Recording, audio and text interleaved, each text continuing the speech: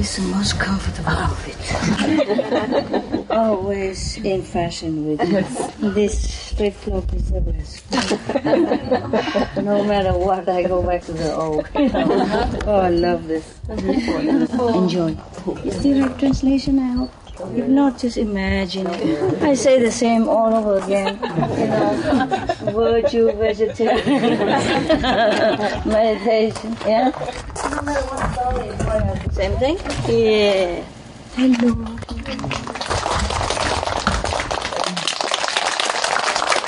Thank you. Yeah. Bữa nay bà mang về này cho nó khỏe. Câu gốc mệt quá. Đi cả đêm mỏi chân. Có không dịch hả? Để có.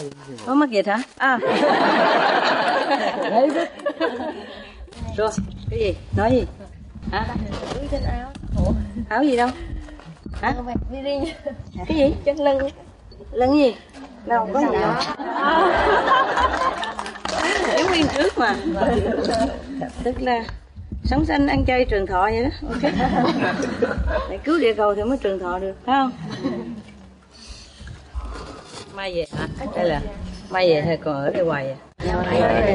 Hoài ổn ha. Ở cũng không được ha.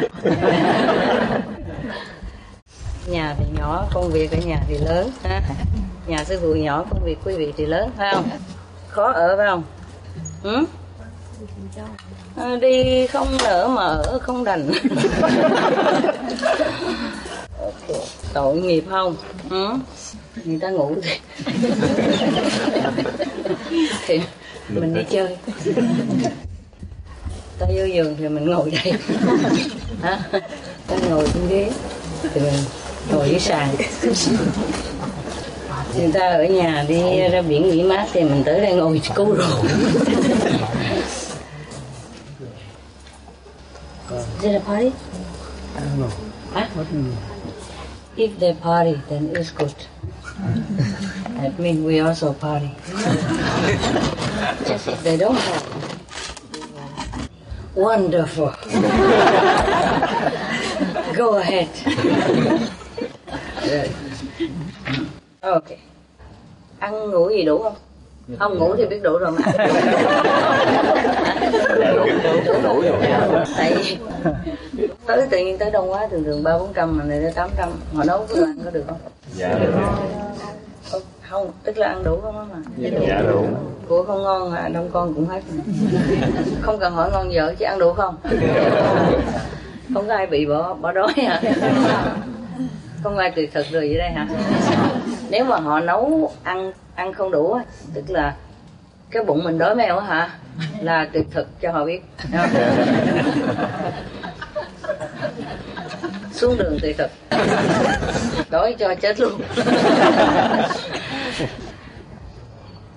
Không có đói à thiệt hả? Dạ không. Sư phụ sợ nấu không đủ mà. Đủ hả? Dạ đủ. Coi mặt nào mặt nấy tròn trịa chắc không.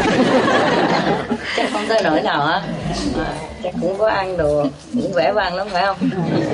Thành tích cũng vẻ vang. Hả? Ở đây 2 tuần lên cân dữ lắm. 2 tuần lên cân. Thôi lên cân về vô trong ngồi máy bay nó charge 2 lần. Bắt trả tiền đốt làm sao? Hả? Được lề. Đâu có đâu hả? Mình la làng nó sống thôi đâu.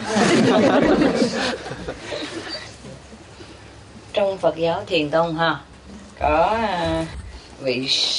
vị thầy kia kêu Triệu Châu, là một trong những nhân vật nổi tiếng xuất sắc nhất. Okay. Ông là một vị thiền sư cuối đời nhà Đường, rất quan trọng. Triệu Châu thiền sư là một người hoạt bát vui vẻ, không có pháp pháp gì. Ok. Nhớ chữ pháp pháp rồi ha. Hôm nay học thêm được chữ ha. Mấy người mà trẻ không biết chữ pháp pháp là gì. Cái vị thiền sư này ha rất là vui vẻ, hóm hỉnh, và trí tuệ của ông lúc nào cũng tuôn trào như một dòng suối không bao giờ cạn. Sức sống của ông lúc nào cũng được thể hiện một cách linh động, vì có trí huệ cao thâm. Nên ông được thiên hạ tặng cho biệt hiệu là Triệu Châu Quan Âm. Tại vì ông có trí huệ cao thâm. Thì phải kêu là Triệu Châu cao thâm chứ, tại sao Triệu Châu Quan Âm hả? Chắc ổng tu phép Quan Âm hả? Tại vì ổng là thiền sư người Nam mà, hòa thượng, đâu phải ni cô đâu.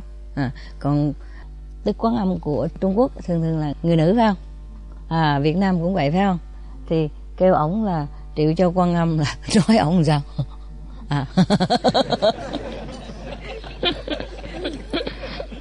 Chắc không phải đâu ha, không phải ý vậy đâu ha. Tại vì ổng tu phép Quán Âm mới kêu vậy chứ phải không? Phải rồi, mình biết liền ha. Biết rồi, khổ lắm. Nói mãi. Nhà Thanh ở bên Tàu lúc đó ha, có vị vua kêu bằng Ung Chính là một người rất tôn sùng đạo Phật, nên đã truy phong cho ông cái danh hiệu là Triệu Châu Cổ Phật. Hồi nãy là Quan Âm, bây giờ Cổ Phật rồi. Triệu Châu tuy không sáng lập một môn phái nào, nhưng những tông phái, chi phái phát xuất sau đời nhà Đường đều noi theo trí tuệ và phong cách của ông. Thái độ sống của ông có thể được hình dung như là hùm beo không chung vào hang thỏ, kẻ đại ngộ không câu nệ tiểu tiết. Rắc rối quá ha. Nói gì mà cao dữ vậy nè. Người mình thì nhỏ mà nói cao vậy sao không hiểu được. Có nghĩa là chắc vị này không có câu chấp những cái chuyện gì nhỏ mọn ha. Cái chuyện gì quan trọng thì ông ráng mà lo lắng ha. Chuyện gì không quan trọng ổng kệ nó ha, mà kệ nó. Ông bộ qua. Ok. Thì đúng rồi, mình tu hành phải vậy chứ phải không ha. Nếu mà lúc nào cũng lo mọi thứ tào lao chi đế ha, thì đâu có thì giờ mà tu hành, phải không? Với lại mình phải prioritize chứ hả? Tức là cái chuyện gì mà quan trọng ha, thời giờ nào làm cái gì mình phải làm cái đó ha. Cái gì quan trọng mình làm trước, chứ nếu không cả ngày chuyện gì cũng làm hết, đâu có thì giờ đâu. Thì giờ đâu ăn, thì giờ đâu ngủ, phải không? Ok. Tức là nhiều người họ nói họ không có thì giờ. Mình phải học theo thầy Hòa Thượng Triệu Châu đây. Tức là chuyện gì quan trọng, priority. Chuyện gì quan trọng thì mình làm, chuyện không quan trọng mình để đó, lát sau có rảnh thì làm, không rảnh thì thôi. Cho nên nhiều khi mình đi ra mình nói người ta tu hành ta nói tôi không có quẩn, phải không? Thì dĩ nhiên đâu có ai có thì giờ đâu, mình cũng đâu có thì giờ, phải không? Ai mà nói rằng tôi thời giờ rảnh rỗi tối ngày tôi trang điểm với bận đồ đẹp hoài đâu. Người nào cũng bận hết, phải không? Không bận chuyện này thì cũng bận chuyện kia, không bận nữa thì cũng ngủ khò. Dĩ nhiên không có thì giờ đâu mà rảnh. Nếu mình muốn có thì giờ thì mình có, không muốn thì sao? Giỏi quá vậy, biết cái chân. Giỏi thiệt đó, tu Quán Âm giỏi như vậy đó. Ok, I am proud of you. Có đệ tử khôn cũng hãnh diện chứ. Có thì giờ thì kêu có, không có thì kêu không có. Chưa giỏi dễ sợ. Công án gì cũng rớp. Biết cái chân. Rồi, ok. Thái độ sống của ông là như vậy đó ha. Chuyện gì quan trọng thì để ý và làm gấp. Chuyện nào không quan trọng dẹp. Không những chuyện quan trọng, mà thí dụ những cái chuyện nào, thí dụ như không phải những cái chuyện nào quan trọng ông mới làm không ha. Ở bên đó nghe không? Nghe ha, không nghe cũng ráng nghe ha. Mở thiên nhị ra mà nghe. Thì những cái chuyện gì quan trọng thì ông chú tâm mà làm trước ha. Chuyện nào cần mà quan trọng tùy theo thời giờ mà làm trước, còn không những chuyện nào quan trọng ít thì làm sau, hoặc là bỏ luôn. Không những như vậy không, mà thí dụ những cái chuyện nào mà thí dụ như bực bội hay là những chuyện gì mà phải trái đó ha, chuyện mà đáng để ý, đáng giải thích thì ông để ý, ông giải thích. Còn chuyện không đáng nữa thôi, ông bỏ thùng rác. Tức là không có chấp nhất gì nhiều, phải không? Không có chấp nhận những người làm những việc sai quá nhỏ, dẹp hết. Okay. Chính vì cái thái độ mà hoạt bát lạc quan đó Cho nên Phật giáo Đại Thừa của xã hội Trung Hoa trong những thế hệ sau được ảnh hưởng rất nhiều, ảnh hưởng của cái thái độ của ông rất nhiều. Thời kỳ đầu tiên á, lưu truyền những công án mà đầu tiên nhất á, Triệu Châu Thiền Sư đã sáng tác ra cái công án vô, tức là vô tự công án. Nghĩa là chỉ có chữ vô là phương thuốc hay nhất để chữa được cơn bệnh thẩm thấu về tình, khiến cho con người có thể từ đó vén rộng được bức màn vô minh trong tâm thức. Trước tâm thức có tấm màn hả? Có không? Có hả? Có hả? Nhiều khi mình ngồi thiền thấy như có màn ha. Một lát mở ra ha, thấy cảnh giới khác. Ok, giống như mình bước qua một cái phòng khác vậy đó. Đúng có tấm màn thiệt đó chứ ha. Nhiều khi tấm màn mờ mờ á, giống như tấm màn lưới mà ha. Nhiều khi sáng không thấy, không có màn. Nhìn cho kỹ thì không có màn. Ok. Vô là biết sao không? Vô tự công án. Mấy người Nhật cái mà nghe nói không? Thiền sư bên Nhật tu thì tức là thập niên về trước vẫn còn tu những cái món này Thí dụ ngồi đó cứ kêu tức là ngủ đó là ngộ không đó, không có gì đó, vô cứ niệm vậy hoài niệm cho tới chừng nào khai ngộ thì thôi. Không phải niệm không, nhưng mà phải tham khảo cái công án đó cho biết cái nghĩa nó muốn nói cái gì, hiểu không? Nghĩa gì tham hoài thì mới biết. Còn có nhiều người mua đại mua đưa tiền mua cho mấy vị sư già hơn đó, cúng dường cho ổng gì đó, ổng giải đáp giùm cho. Nhưng mà cái công án vô đó khó giải đáp lắm, cái này phải lãnh ngộ mới được. Nhiều khi những thời trước đó thì những thiền sư cho những cái công án khác. Thí dụ hỏi bản lai diện mục của nhà ngươi là gì, cái bộ mặt trước khi nhà ngươi sinh ra làm sao, hay là tôi là ai, dù vậy đó. Thì nhiều khi có thể mua được cái câu trả lời, nhưng mà có chữ vô không thì khó lắm, khó có thể mà gạt được mua được. Cho nên có lẽ sau này những vị thiền sư sau này mới đặt ra cái công án vô như vậy, đặng cho đệ tử khỏi có gạt gẫm được, đi mua bài giống như mình đi thi mà phải mua bài ok. Thì vô tự công án của Triệu Châu sau này đã được nhiều vị thiền sư dùng để làm đề tài giáo hóa cho môn đồ của họ. Ngoài ra Triệu Châu còn nổi tiếng vì những giai thoại như là 3 cân mè đi uống trà là cây tùng trước sân củ cải to của thành Trấn Châu, vân vân và vân vân. Cái đời sống của ông rất là phong phú, rất là nhiều màu, cho nên ông có rất nhiều chuyện. Mọi người kể chuyện rất nhiều về ông. Những cái giai thoại này cái sau này biến thành công án. Những người tu thiền đời sau lấy những cái câu chuyện của ông làm thành công án để mà tham khảo.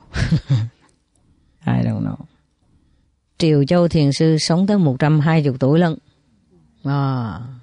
Nếu theo cái đà này thì sư phụ còn mấy chục năm nữa lần.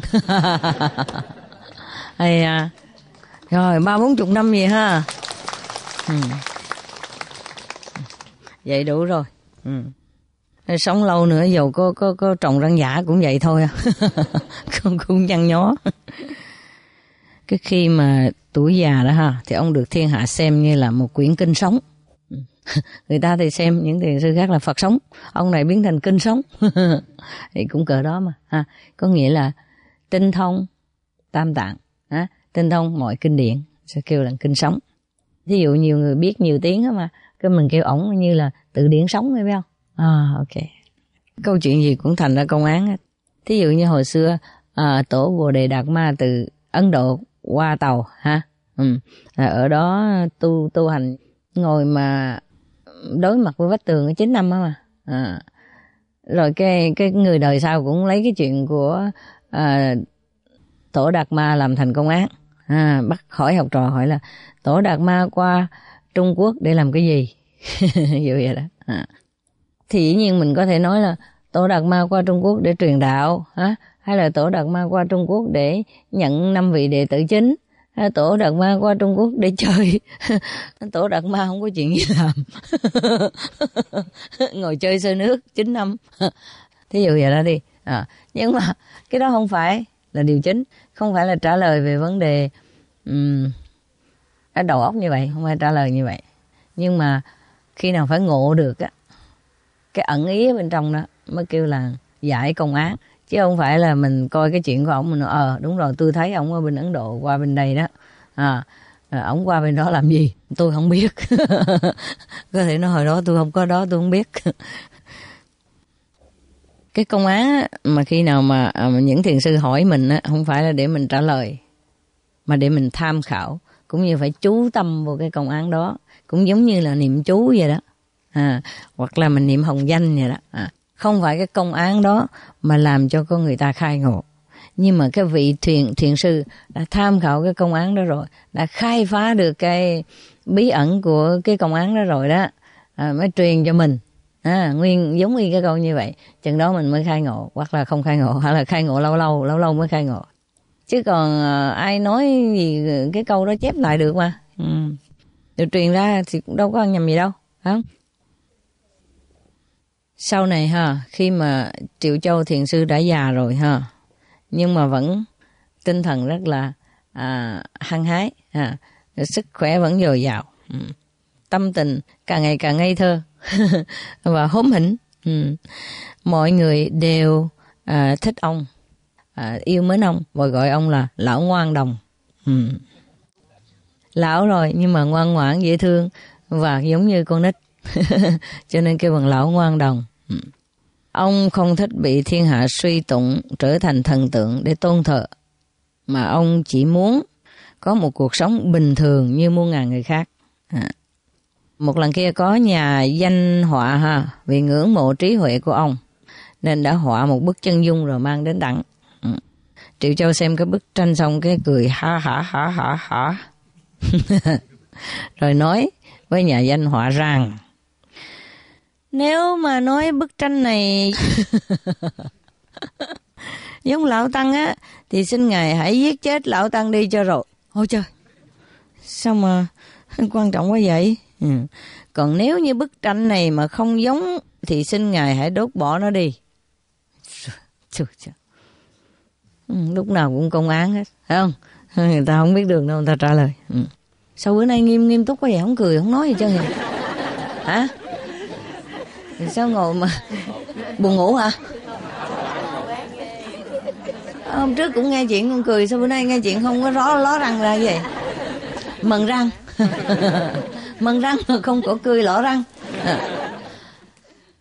Làm sao? Biết sao? Bây giờ cái người mà họa sĩ đó làm sao biết không? Đốt. Hả? Tại sao đốt? Ông giận á. Ông giận ông đốt hả? Không, cái người họa sĩ giận là tại vì ông không thì ông giận. Không chấp nhận cái hình đó. Cái sao?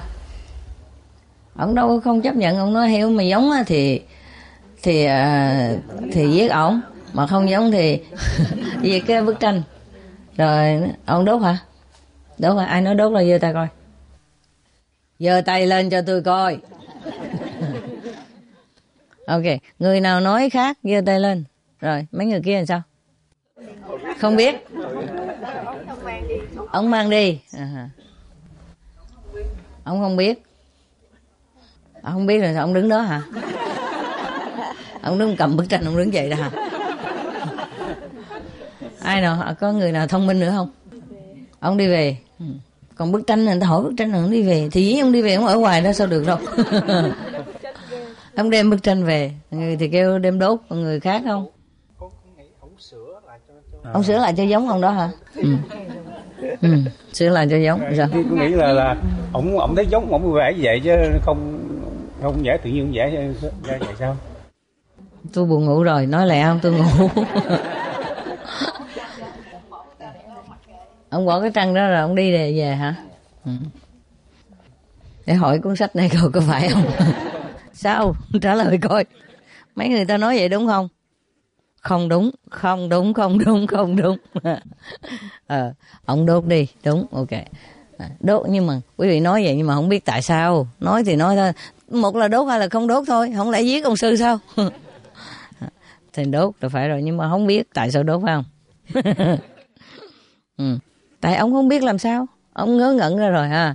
Tại sao mà thiền sư nói lạ lùng như vậy? Thì không lẽ giết ông sư thì phải đốt đi. Nhưng mà ông nói giỡn thôi. Ông này ngu quá, đốt mất. Bao nhiêu ngày mới được cái bức tranh, đốt mất tiêu.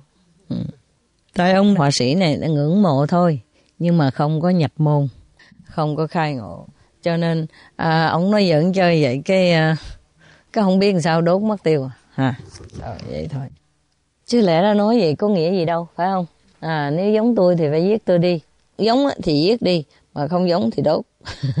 Tức là làm sao cũng không được hết, phải không? Ông nói giỡn chơi vậy mà ha. Với lại có thể là Triệu Châu thiền sư không có thích được người ta ca tụng hoặc là đem tranh rồi tới này kia cái nọ, hỏi em mệt quá em không có chỗ treo mà, phải không? Hồi xưa sư phụ hồi mới ra lò cũng vậy nữa.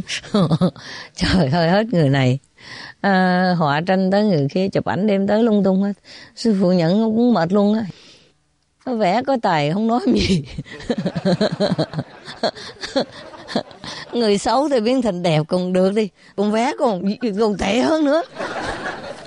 Thì biểu đốt đi cho rồi. Chắc cái ông họa sĩ này, ổng cũng thì kêu bằng nhà danh họa mà, chắc vẽ đúng quá đi, giống quá. Mà cái ông này lúc này đã 100 tuổi hơn rồi, vẽ mặt mày nhăn nhó chứ. Dòm thấy phát nực.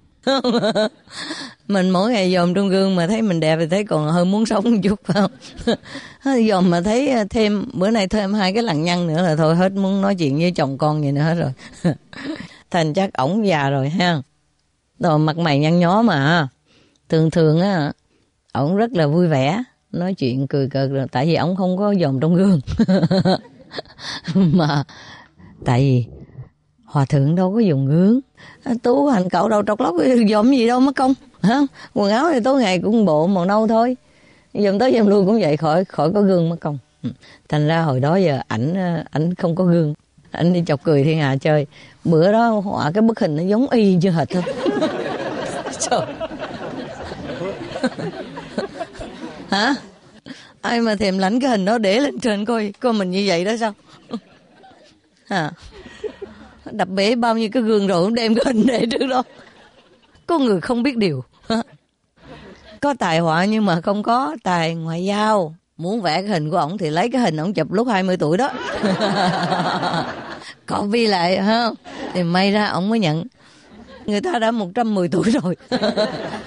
Sắp lên thiên rồi, sắp lên mây rồi, mới vẽ cái hình ta ai chịu cho được, phải không? Thường cái gì mình không thấy thì không sao, thấy cái bực lắm, phải không? Ví dụ nhiều khi chồng vợ đi ở ngoài làm việc á, thì ổng cũng vậy thôi, ở ngoài làm việc cũng bê bối vậy, về nhà không sao. Nhưng mà nếu ở chung hai người mỗi ngày dồn hoài thấy chuyện gì bê bối thấy ra trơn, trời bực mình dễ sợ. Mà ổng đi làm thôi thì không sao. Không, lâu lâu về gặp không sao. Thì cũng y như người đó mà miễn không thấy ổng làm tầm bậy bạ thì thôi không sao, mà thấy là chịu không nổi. Cũng như sư phụ vậy ha. Mà nhiều khi gặp mấy cái tấm gương mà nó mờ mờ đó nha.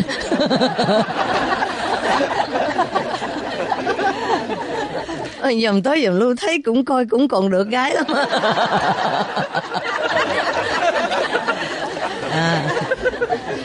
Tưởng đâu mình ngon nha. Đi ra ngoài trời sáng trưng á. Cái rồi đi ngang mấy cái cửa mà cửa tiệm cửa hotel mà nó có mấy cái tấm gương thiệt bự. Bà chọn nó bà giật mình. Bà nhìn bà không có dám nhìn nữa. Bà nhìn một lần bà đi luôn. Bà nói ai vậy cả. Sao không giống tôi hồi nãy ở trong phòng tắm.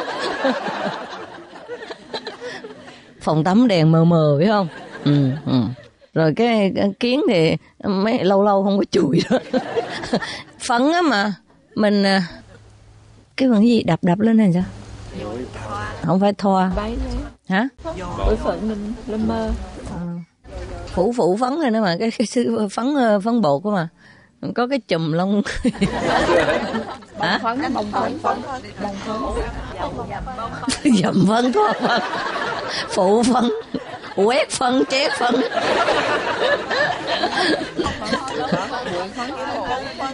Biết rồi cái bông phấn, nhưng mà cái hành động mình nói là sao?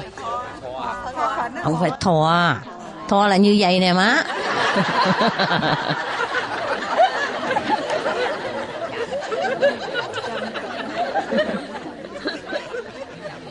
Làm như tôi không biết make up rồi nói gạt tôi.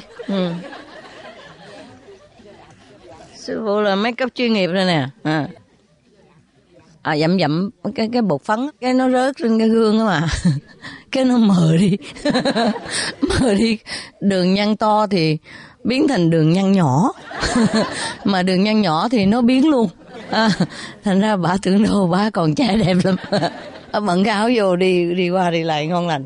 Chừng thấy cái gương bự quá. Ôi da. Bản lai diện một hiện ra hết trơn. Cái lằn nhăn nào lằn nhăn nấy nó cũng bự giống như cái cống ngoài đường. Cho nên á, suy bụng ta ra bụng người. Sư phụ biết rằng ổng cũng cỡ đó đó. Mà mình còn trẻ hơn ổng chút nha. Mà mình thấy cái tấm gương mà nó soi cái sự thật của mình còn hoảng hồn như vậy á. Huống chi ổng mà thấy nguyên cái hình nhà này vậy, danh họa tức là ổng vẽ giống y vậy đó. Đường mi kẻ tóc gì cũng giống y như vậy. Bao nhiêu đường nhăn không có chữa đường nào. Thì làm sao mà ông chấp nhận được cái sự thật phủ phàng như vậy. Hèn chi mà anh nói giỡn vậy trên trần đốt cho rồi đi, phải không? Tại vì ông nói là nếu mà giống tôi á thì phải giết tôi đi, phải không? Mà ông biết là giống rõ ràng. Ông biết là giống rõ ràng. Danh họa sao vẽ không giống được? Danh họa là tức là có tài lắm, vẽ ai giống nấy, chứ không phải mà vẽ chó thành mèo. Thì chỉ có một con đường thôi là không giống. Không giống thì phải đốt đi thôi. Chứ ổng không nói, ông không nhận ha. Nói không nhận thì người ta buồn quá đi, phải không? Mà nhận rồi thì không lẽ không treo lên. Treo lên mỗi ngày thấy cái mặt già cộm như vậy. Răng còn có 2-3 cái ở đằng trước hay là đằng sau gì đó. Râu ria cũng rớt hết trơn rồi. Mình già thì nó mọc râu ra, phải không? Nhưng mà già quá rất râu rụng hết.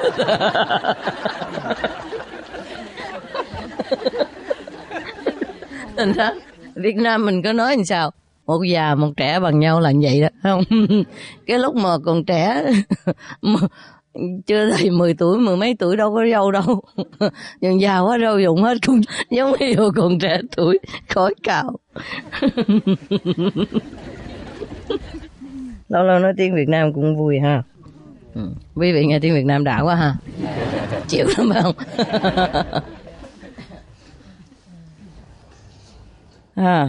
Đây, các đồng chí tiếp tục nghe. Thôi thì anh chàng này không biết làm sao mà đốt cho rồi, chứ làm sao nữa bây giờ?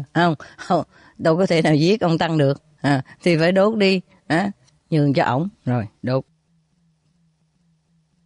Thường á, Triệu Châu Hòa Thượng dùng những cái cách bẩn cợt để mà khai ngộ cho người khác. Một hôm kia, có một ni cô tìm đến để thỉnh giáo của mật ý, tức là chân lý bên trong đó mà. Cái mật ý hay là pháp Quan Âm hay là quán nội tại hay là quán tự tâm hay là quán Phật tánh gì đó cũng cỡ đó nha. Cũng giống như nước trong chai mà, nước thiên nhiên đó mà, nước khoáng mà ha. Nhiều khi cũng nguyên cả cái nguồn nó để tên khác mà, công ty khác không. Cũng như điện giống nhau ha. Rồi cái công ty điện này kêu là điện gì đó mà, điện Sunny hay là điện Toyota gì đó. Ok, tùy theo cái công ty. Cái một hôm đó có cô Nico đến để thỉnh giáo, là cũng giống như là muốn truyền tấm ấn chắc vậy mà ha. Rồi Triệu Châu thừa dịp nhéo vào vị cô một cái này. Nico tái xanh mày mặt. giận lu bù la lên. Không ngờ cái lão hòa thượng đắc đạo này mà trong lòng còn có cái đó.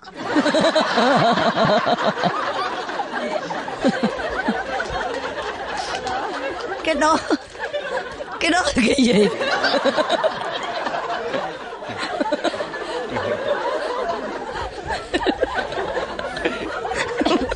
Nên mới cười khùng luôn.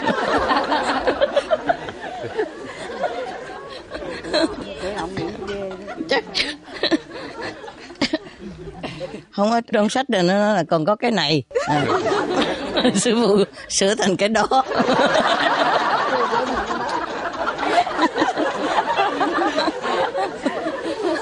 Nếu mà sư phụ ra ngoài Bắc thì sư phụ sẽ nói là còn có cái đấy.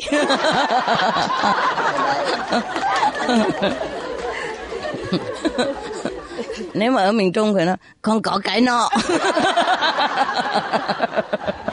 Muốn nói chi thì nói, cả cái đó là đó đó. Ý nói sao? Cái đó là cái gì? Hả? 35. Chứ không phải 40 hả? Ok. Ý nói là sao hòa thượng đã đắc đạo rồi mà còn có vẻ phàm tục như vậy, sàm sỡ, thấy không? Lăng nhăng, 35, con dê sòm. Còn gì nữa? Còn chữ gì nữa? Hả? Dê lão. Dirty old man. Cười giống ngựa.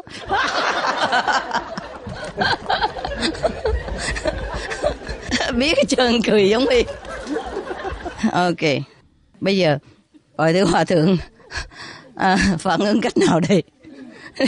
Đúng rồi, già rồi thấy đàn bà con gái người ta nhéo con gái giờ ai không la cho được, phải không? Mà người ta là nữ tu nữa, phải không? Nghĩa là bảo tồn tiết hạnh, phải không?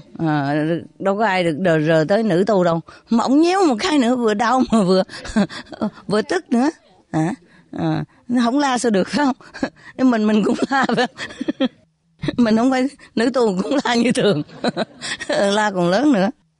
Rồi giờ Triệu Châu tin sao đây, có ai biết không? Thí dụ quý vị là Triệu Châu, quý vị làm sao? Cười hả? Người ta la làng người cười. Cười sao nổi.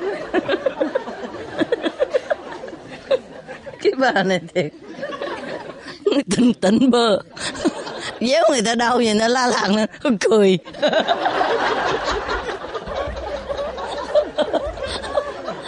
Đúng là thông dung tự tại thiệt. Đúng rồi, nhéo bà đau, mình đâu đau đâu mà. Ok, mình không đau nhưng mà đâu có cười. Thôi có thể cười rồi, ai nữa? Có ý kiến gì nữa? Hả? Có thể ông ấy nói là thì nhéo lại một cái đi. Thì chị nhéo lại một cái đi.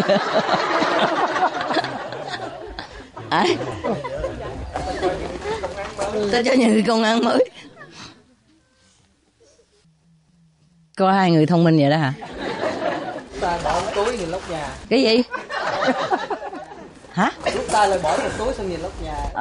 Lúc ta dùng túi nhìn lóc nhà. Giống kiểu nhà ngươi á hả?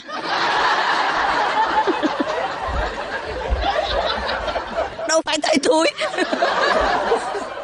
Tầm bấy tầm bá. Hả?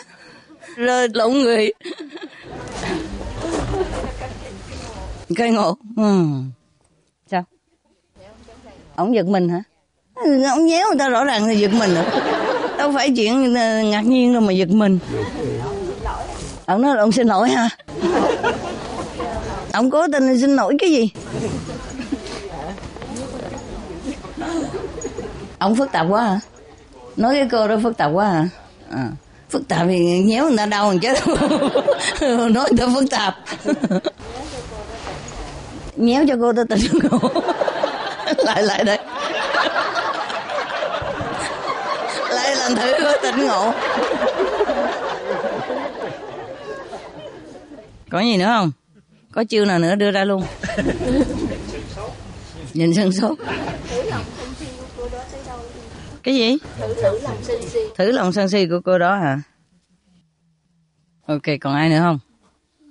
Người nào công án nào giải ra coi. Có nhiều đó đó hả?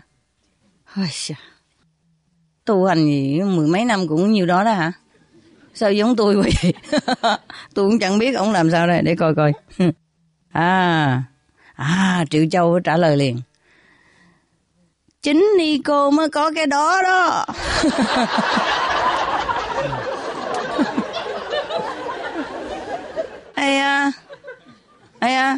Ông như khi ông nhéo vậy thôi, ông đâu có ý gì đâu. Ông bả nghĩ tới đường kia liền, mới nghĩ tới cái đó liền. Ông có thể là ông nghĩ tới cái đấy thôi, cô cũng nghĩ cái đó.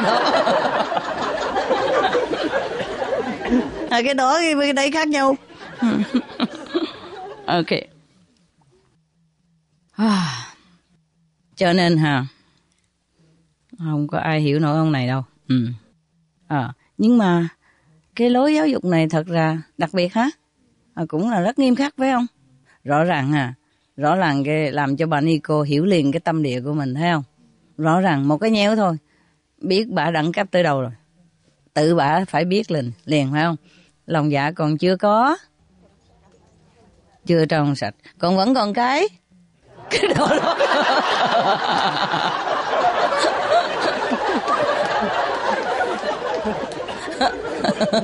Giỏi, học lẹ thiệt. Đụng tới cái đó là biết liền, hiểu liền. Còn cái chuyện gì khác không hiểu gì hết. Ok, very good. Mình nhớ cái chuyện hồi xưa, chuyện thiền khác không? Có 2 vị thiền sư qua sông đó. Rồi một vị thiền sư ẵm giùm cái cô gái kia, tại cổ yếu đuối, cổ nhỏ, cổ đi qua sông không nổi, sợ trôi đó. Ông ẵm đưa qua sông, rồi ông thảy cô bên bờ sông đó, rồi ông đi. 2 ngày sau, cái vị thiền sư thứ nhì kia còn ấm ức trong lòng, nói tại sao ông dám ôm ẵm đàn bà? Ông kêu nó, tôi bỏ bả ở bờ sông bên kia 2 ngày trước rồi, sao ông còn ôm bả tới đây? Là sao? Trong lòng còn ôm ấp cái hình dạng đó, trong lòng còn nghĩ bậy bạ, thấy không? Đem từ đó đem tới bên này. Còn ông kia, ông chỉ là cái hành động thôi, ông cứu người thôi, giúp người thôi, trong lòng không có gì mà vương vấn cả. Đem qua bỏ đó đi, mà bỏ luôn đó, không có nghĩ tới nữa. Còn ông kia tuy rằng không đụng chạm, nhưng mà cái lòng ôm ẩm, ôm tới cái 2 ngày kia, ôm tuốt ở bờ sông bên kia còn ôm hoài. Cho nên nhất thiết vi tâm tạo mà. Mọi sự đều do cái đầu óc của mình hết. Cho nhiều khi mình thấy những cái hành động nào đó mình nghĩ rằng không phải, nhưng mà thật ra cái tâm mình là không phải. Thí dụ vậy đó. Ý là những vị thiền sư muốn nói vậy đó. Ok, thì bây giờ tại sao mà vị này thử thách cô này quá sức vậy? Tại sao bà mới tính vô cầu đạo thôi mà bây giờ mà thử thách một cách rất là nghiêm khắc vậy? Ai biết không? Cái lòng còn phàm tục. Coi sẵn sàng chưa? Nó coi cái tâm của cổ thì dĩ nhiên rồi. Rồi sao nữa? Thì coi thử đẳng cấp ở chỗ nào. Ông biết rồi, ông mới thử đó chứ. Ông biết rồi, ông làm vậy để cho cổ biết cổ, chứ không phải ông làm vậy để ông biết cổ. Có duyên, ông có duyên với cổ. Có duyên với cổ. Tu hành là duyên. Còn cái đó không phải là ngài thử là cô đó có duyên phận để học với ngài hay là không, nhưng mà để cho cô đó biết rõ cái lòng của mình. Nhắc nhở đó, không phải nhắc nhở, ý là bả có thể vô đó cái thái độ không. Hồi đó người nữ tu hành cũng hiếm, phải không? Thì đối với Phật pháp á, thường lẽ là người nữ là không có được đi tu, mà sau đó Phật lượng cho đó, rồi mọi người nữ cũng được đi tu. Mà thật ra người nữ đi tu cũng ít, phải không? Mà có thấy cô này cũng đẹp, ha? Đẹp mà đi tu, rồi cảm thấy nghĩa là mình cũng quan trọng. Nữ mà đi tu khó khăn, rồi đi tu còn lại cầu đạo nữa. Đã cầu đầu rồi còn lại cầu đạo. Cho nên có thể là có cái thái độ có vẻ là hơi còn kiêu đó, nghĩ rằng mà đã tôi đã là nữ mà đi tu như vậy, mà tới đó là thế nào hòa thượng cũng truyền pháp cho tôi ngay lập tức, khen tặng này kia nữa, nói wow công đức vô lượng. Tại vì người đi tu đối với người phàm tục á, là một người rất là thanh quý, bỏ xả hết mọi tham vọng thế gian, gia đình là những cái chuyện gì mà người thế gian quý trọng nhất, là ôm giữ nhất, đều xả bỏ hết mới đi tu được. Mà nhất là người nữ đi tu còn hơi khó khăn nữa.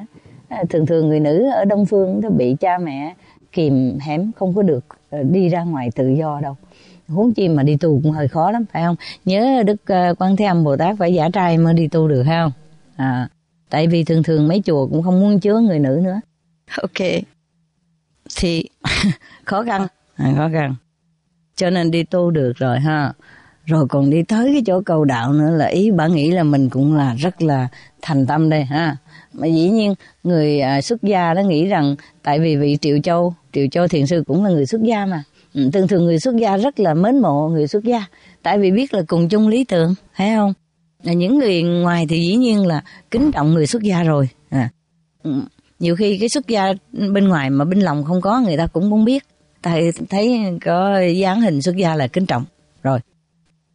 Thì dĩ nhiên là thường những người xuất gia cũng kính trọng luôn những người xuất gia, thấy không? Tại vì giống cùng lý tưởng với mình, xả bỏ được mọi thứ rồi.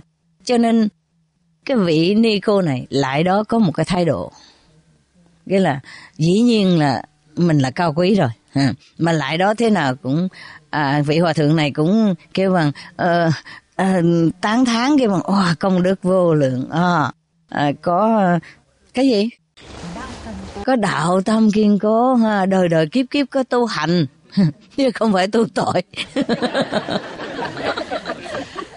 Rồi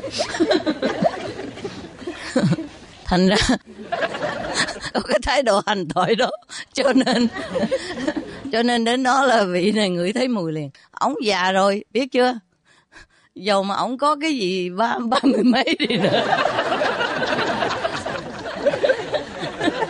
dầu hồi đó thì dĩ nhiên đi tu nhiều khi người nam đi tu cũng chưa có thể là lúc nào cũng dứt bỏ được, không phải có lòng ham muốn, nhưng mà cái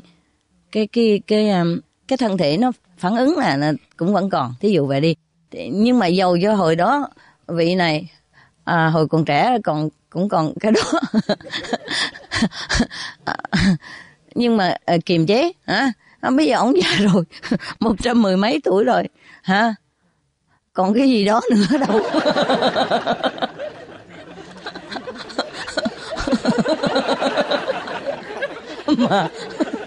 mà động tới bà kêu bà la lối sùm, phải không? Không biết ắt giáp bị la lối sùm. Tại vì tới đó có cái thái độ đó, thành ra ổng mới dùng cái mật pháp đó để mà đánh cái chỗ đó.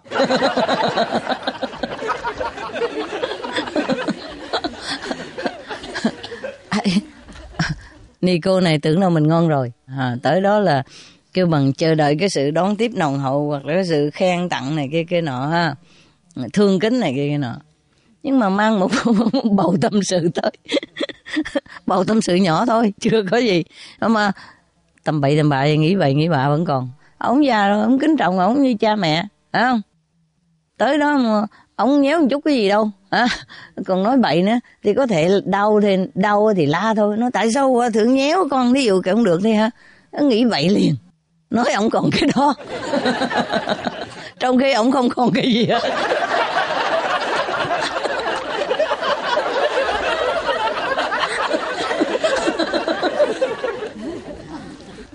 Thấy chưa, thấy không, khai ngộ chưa? Ông nhéo người ta mà mấy người khai ngộ hết trơn. Ok. Bây giờ mình thấy mình thấy kỳ quá. Nhưng mà rõ ràng ông này ông biết cái chừng Bây giờ tới mức đó không biết, còn chừng nào mới biết nữa. Đi vô là thấy biết liền, ngửi mùi là biết bà này chưa được gì hết mà đã làm cao. Đâu phải cạo cái đầu xong là thành cạo đạo đâu. Bên trong chưa có cạo gì hết. bên trong còn gai góc lung tung. Cho nên Ngài biết liền, Ngài rõ ràng biết liền, cho nên Ngài mới thử như vậy, chứ đâu phải người đàn bà nào tới Ngài cũng thử như vậy đâu. Tại cái cô này thôi, tại vì đã xuất gia, phải không? Nhưng mà chắc cũng chưa có ổn định á. Mà bên ngoài còn có cái kiểu mà kiêu mạn đó, thành ra Ngài mới làm như vậy. Tại vì nếu mà Ngài không hiểu nổi cái lòng của thiên hạ thì làm sao mà thấu nổi cái bí mật của vũ trụ nè, sao tu hành đã đạt được tới mức đó là sao không hiểu nhân tâm được, phải không? Rồi, ok, giờ này mới cười. He just got it.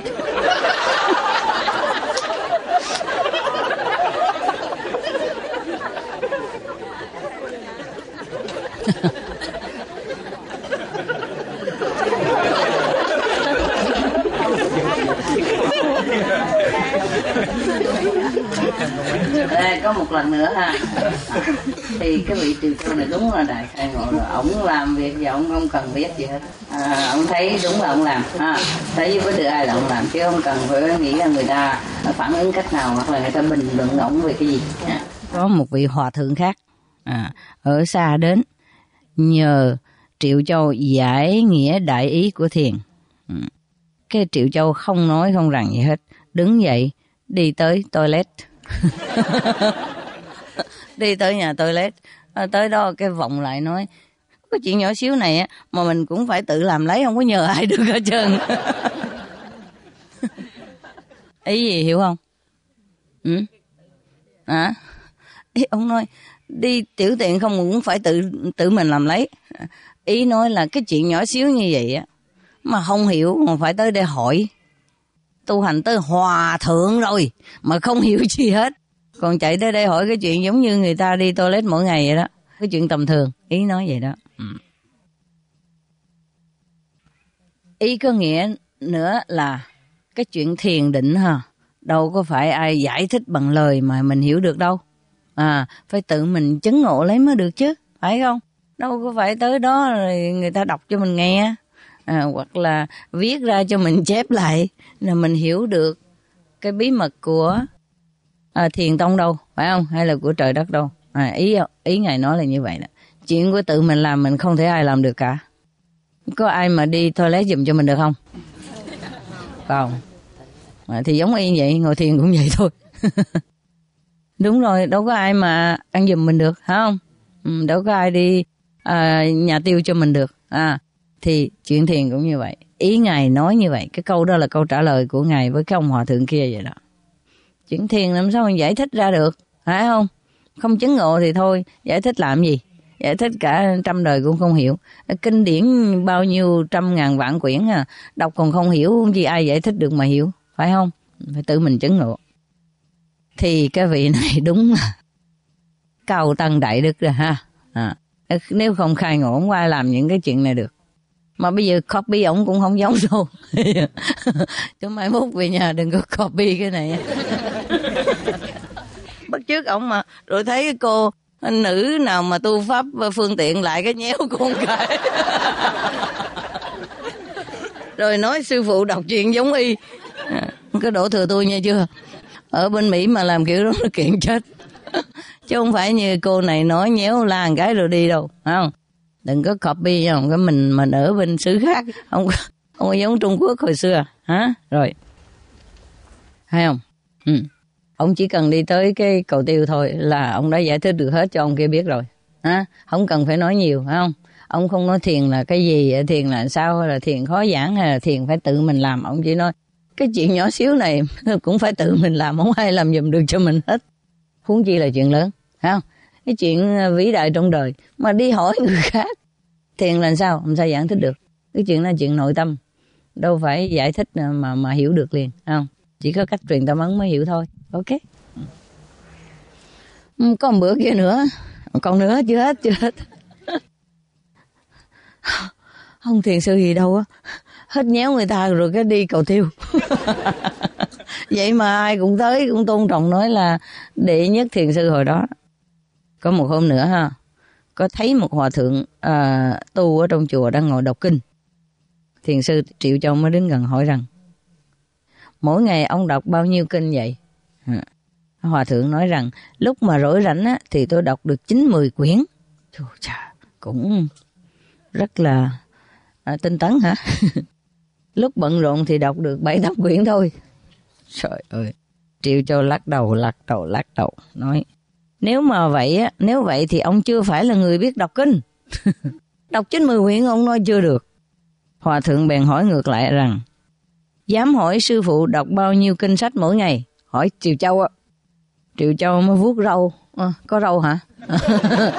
Kỳ này có râu. Này chắc hồi còn trẻ đây, hay là chưa có gần chết rồi. Có râu chưa rụng. Vuốt râu nói rằng lão tăng mỗi ngày chỉ đọc có một chữ thôi. Hiểu gì không? Không. Chưa không cần chữ gì. Hả? Không. Thì chữ gì cũng được mà biết là. Ý ông nói là quán nội tâm thôi mà, chỉ biết có nhiêu đó thôi. Đọc nhiều cũng vậy thôi. Mình chỉ quán âm thôi, chỉ có một chữ đó thôi. Chữ đó có nghĩa là cái âm đó. Đọc một âm thôi. Mỗi ngày chỉ đọc một âm thôi, quán âm thôi. Cũng giống như ở trong kinh nó nói đó là chữ đó, lời của Thượng Đế đó, ngôi lời đó. Ok. Thì mỗi ngày ông chỉ đọc một âm thôi, ông nói vậy đó. Chỉ có cái âm đó là quan trọng thôi, còn cái âm nào quan trọng nữa đâu. Một chữ đó là quan trọng thôi, chỉ có một âm đó là quan trọng thôi. Nhiều người không thể hiểu được vị hòa thượng này đâu. Nói nhiều cũng vậy thôi, chỉ có một quan âm thôi. Có một hôm nọ nữa, có một vị soái công dẫn 2 người con của ông đến tham vấn Triệu Châu. Cái lúc mà tiếp kiến vị đại soái này, có lẽ là nguyên soái phải không? Tướng võ, tướng cao cấp. Ông vẫn chễm chệ ngồi lì ở trên thiền sàn, không chịu bước xuống mà hỏi ngược lại soái công rằng: Đại vương, soái công là không phải cái người soái này, nhưng mà vương hầu của một vùng nào đây. Đại vương có biết lễ nghĩa của đạo hay là không? Soái công công đây có nghĩa là công hầu đây, chứ không phải là cái tên của ổng. Ok, soái công cũng như là vương vậy mà ha. Soái công mới đáp lại Triệu Châu rằng: thưa ngài, tôi không biết, xin nhờ ngài chỉ dạy. Tại vì ổng ngồi lì ở trên cái sàn thiền của ổng, tức là cao đó mà, ổng có xuống để mà nghênh tiếp người khách. Thường quý vị biết thiền sư người ta ngồi dưới đất mà ha, ngồi tu thiền. Nhưng mà vị Triệu Châu này đã nổi tiếng rồi, cho nên chắc có một cái sàn cao hơn đó. Anh ngồi đặng mà đệ tử xa xa có dòm thấy được đó mà. Thành ra ổng ngồi trên sàn đó, ổng không có xuống. Tức là ngồi coi như là chễm chệ ngồi chỗ tôi ngồi vậy đó ha. Ổng mới hỏi đại vương đó là, ổng hỏi ông hoàng đó là: ngài có biết cái lễ nghĩa của đạo hay là không đó? Rồi cái vị vương đó dĩ nhiên không biết. Nói dạ không biết, xin ngài chỉ dạy.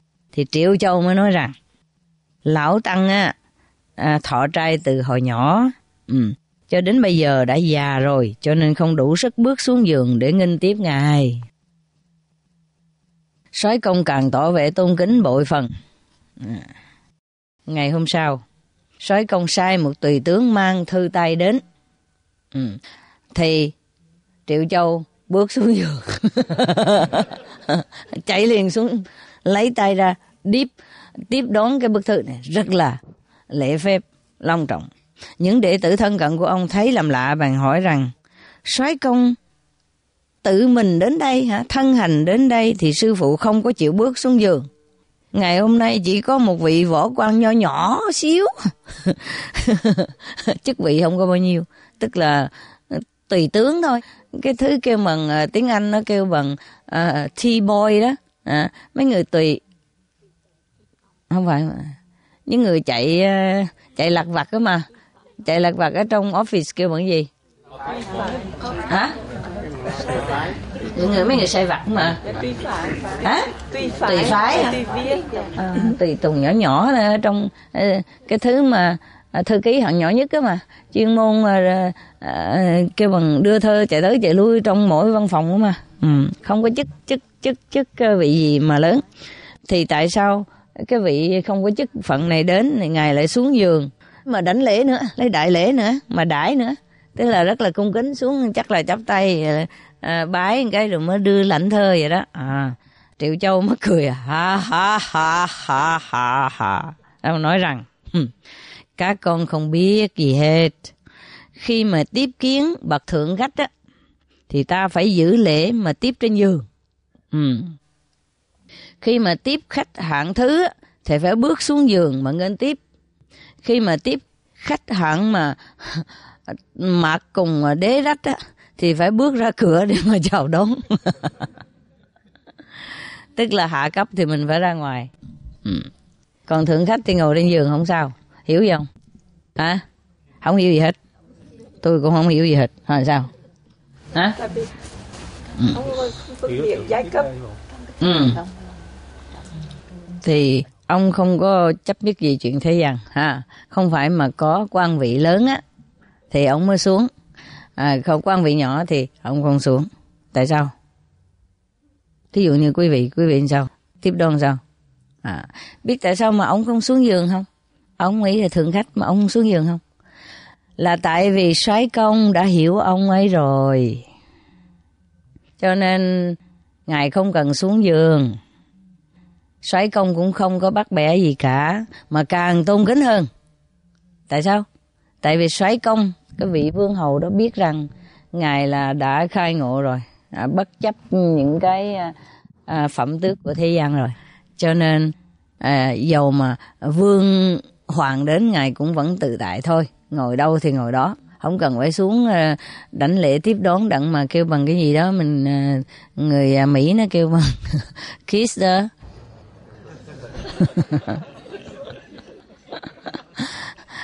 Tức là nịnh hót á. Thấy người ta quan vị lớn á, mình nịnh hót chạy xuống giường đon đã này kia nọ, đó không phải là phong độ của những vị thiền sư đã khai ngộ. Ý ngài là như vậy. Mà tại sao ngài làm như vậy mà soái công không chấp nhất mà lại còn kính trọng hơn? Tại vì soái công cũng là người khai ngộ, biết rồi, biết ngài làm như vậy là đúng rồi. Ngài làm như vậy tức là rất là tôn trọng soái công.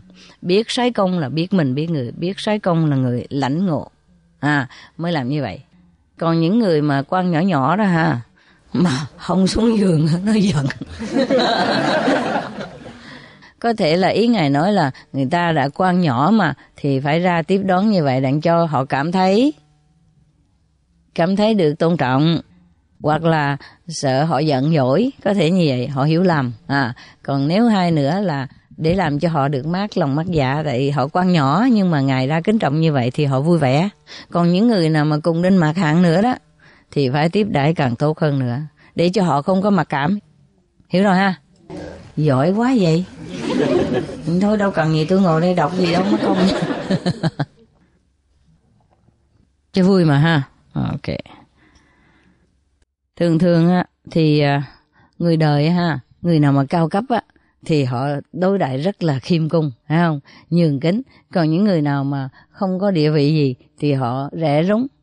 Những người mà không có nhà cửa nữa thì dĩ nhiên khỏi nói rồi. Không có được tới gần nhà tao. Ví dụ vậy đó. Đuổi ra. Đi tới cổng rồi đuổi ra. Cho nên vị thiền sư là khác. Người ta khai ngộ là khác. Đối đãi ai cũng bình đẳng cả. Không phải bình đẳng nghĩa là ông vua tới cũng đối đãi giống như là ông cùng đinh. Không phải như vậy. Bình đẳng có nghĩa là cái lòng tôn trọng của ngài bên trong đối với tất cả mọi người đều giống nhau.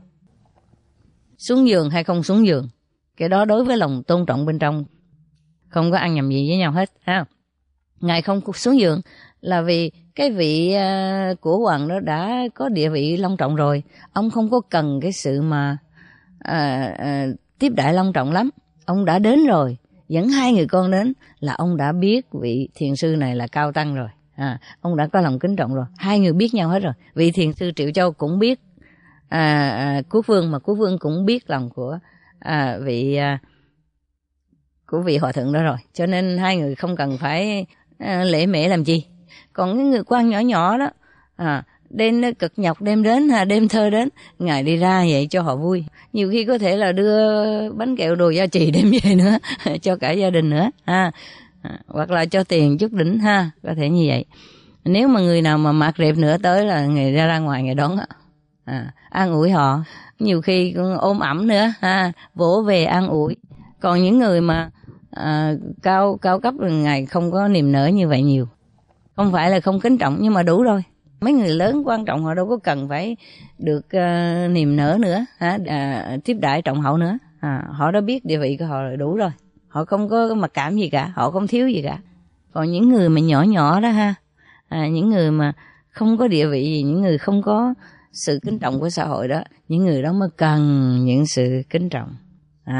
Cho nên Ngài đối đãi mọi người bình đẳng là như vậy đó. Người nào thiếu mới cho, không thiếu cho gì, phải không? Ok, finished. Hết rồi. Sao? Hay không? Hay vỗ tay không hả? Ok hả? Good hả? Good story ha. Sao? Dạ sư phụ nói thêm này kia. Thêm muối thêm xì dầu mới ngon hả? Thì dĩ nhiên. Giống như đồ ăn mà ha. Không có nêm nướng đâu có ngon. Ok. Vậy tốt ha. Mình đọc những cái chuyện cổ xưa đặng cũng học hỏi, nhắc nhở cho mình con đường tu hành chứ ha. Rất là tốt. Chứ không phải sách vở là không có quan trọng nha. Rất là quan trọng. Nhưng mà mình phải hiểu nó mới tốt. Còn không thì giống như là mua về để chơi, để đựng chơi giống như bình bông này kia mà. Hả? Ok. Thôi nghỉ đi ngủ tiếp nha. 14 giờ rồi. Ngủ tiếp. Ok. Hồi nãy ngủ ngon, bây giờ ngủ tiếp. Nghe tiếp. Nghe tiếp vậy hết rồi. Nghe hoài vậy. Kỳ sao?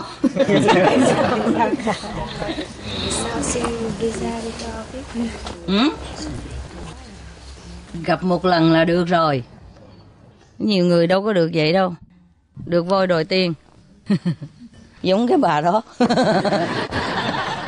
Còn cái đó. Ok, I go rest, ok?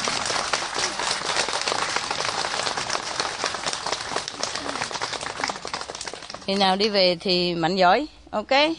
Mai mốt có dịp đi qua nữa. Cảm ơn sư phụ.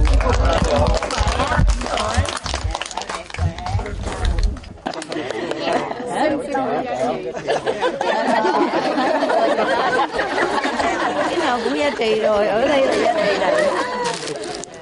Ở xứ này là cái gì cũng giá trị hết.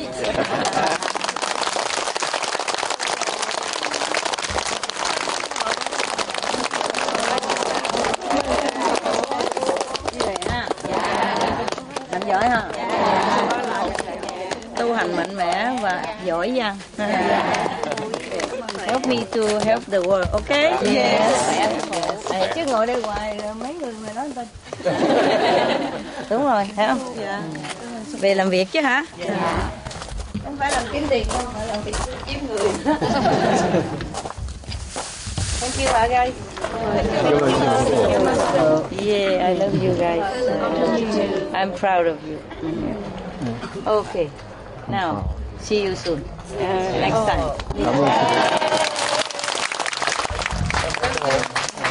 Next time, come back, okay? Yeah, you guys from outside very easy. From America, everywhere easy to come.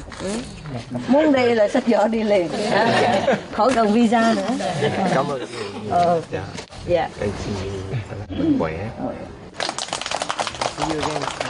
I love you guys. Myself, we are Thai. Hi. Nobody translate for you? You translate or not? No. Too fast. Oh, Vietnamese you cannot translate. There's no. Just for the Thai people. Okay, come here. There's 2-3 people. A little, slowly. Who are you? Huh? Người gì đây? Vietnamese, Chinese? What? Chinese? Thailand. All is Thai? Thai. Oh, come. How are your parents? Thank you, Master. You were Fine, thank you, Master. Why are you crying again? I'm crying. I'm laughing. You still work in hàng không? Airline? Yes. Oh, good job, eh? Good job, eh? You look even better than before. Thai? No? Oh, so many Thai people? 18. 18. Oh, very good. How you make it? How you make it? Thai visa. Yeah, but difficult, no? Got Island. Very expensive, no? But this is your turn to come because every time we go to Thailand, right? Everybody have to go to Thailand, and now Thai have to come here. I really don't want you to go. You know that? Or not? Yeah, I don't feel like you should go, but what to do? Maybe one day the world is peaceful and we just stay together forever. Huh? One day all the world vegetarian and peace, yeah? And then we just stay together. I love you guys. I'm sorry you go, but I hope you come back soon. Good night. Good morning. I hope you're happy a little bit. Are you happy? Yes. You are. Yeah. If I don't go, you have to go, and it's just one of us have to go anyway, right? I really don't want to go. I don't want you to go, but what am I to do? I don't know. You know, it's like that, huh? Thank you. Thank you. You're welcome. I thank you. We have fun. Yeah? Come back again. This garden has been awarded many times. Oh. Yeah, because of a nice setting. Paradise. Yeah. But it's not much, but it's okay, huh? Oh, it's wonderful. It's a place called home, eh? You can always come back, you know that. If there's a place, you can come. Huh? Little geckos living up there. Yeah. Gecko? Little geckos, little lizards. They're off the top, see them walking around up there. They're little geckos. So what about it? They're cute. You have never seen them before? They're probably out in the desert somewhere. But Yeah, they're in the south of France. No, they're always in the house. In Vietnam, they're plenty. right. Yeah. In a warm climate, yes. Okay. And you know, they are incredible. Yeah. They go up like that, just like you walk on the street. And they go down and they go fast, you know. The rat also, like this, they can, grow up, the rat. All right. Yeah, they can go up like that. In my house, they do that, truly. It's so small, and they just They go run through the really up and down. thinnest spaces. Yeah. Their bones. Yeah, I know. Like that. It's Their bone amazing. can be like flexible noodle or something. Because we keep it in a cupboard, you know? Yeah. And the cracks small like this, they can always go in and eat in there. Night, Master. Good night, Master. Good morning. Good afternoon. Oh, I love you guys so much. What kind of family? Don't even know each other and love so much. More than family members. Don't want to go and don't want to leave. Oh, man. One day God will give us a place and we stay together, hey? And then we will fight like siblings. It happens, you know. You stay too long, sibling rival. Your tent is bigger than mine. But I'm proud of you, you know, because you're everywhere and you work like you're my hands. Yeah, extended hands, extended feet, and extended eyes, ears. Yeah, otherwise we could never make it, nah? Yeah. Maybe one day I say already, yeah? The world will be stabilized, who knows, yeah? All vegetarian, all good, and then we have nothing to do. We can sit together all day. Yeah, and read story, talk nonsense. Okay, guy, I love you so much. It's very difficult for me too, eh? It's hard for me too. Yeah. Yeah. Okay, bye, Master. Bye, Master. Love you. Love. Love you. Love you. Always.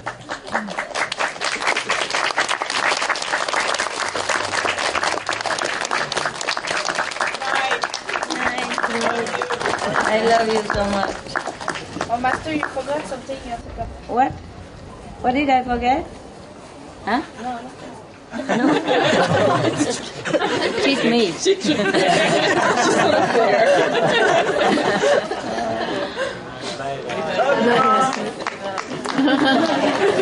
I hope to see you soon, huh? Yeah. If I work hard like this, a lot of people like this, then maybe the circle is faster. Yeah. Like every time full house like this. Not just full house, but full yard, Okay, baby. Good night. Good night.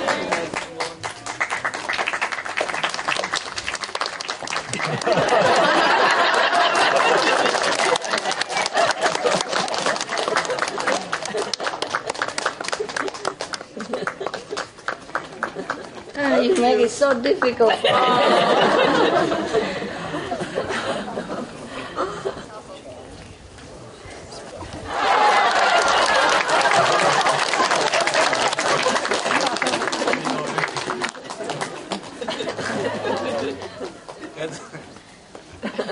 Love you, Mommy. Okay, don't make it difficult.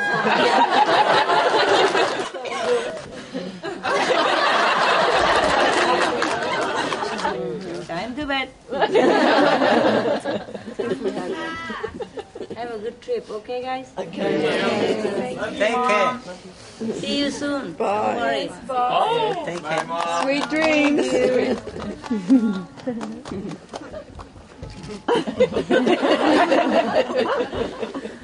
Thank you. Rapunzel.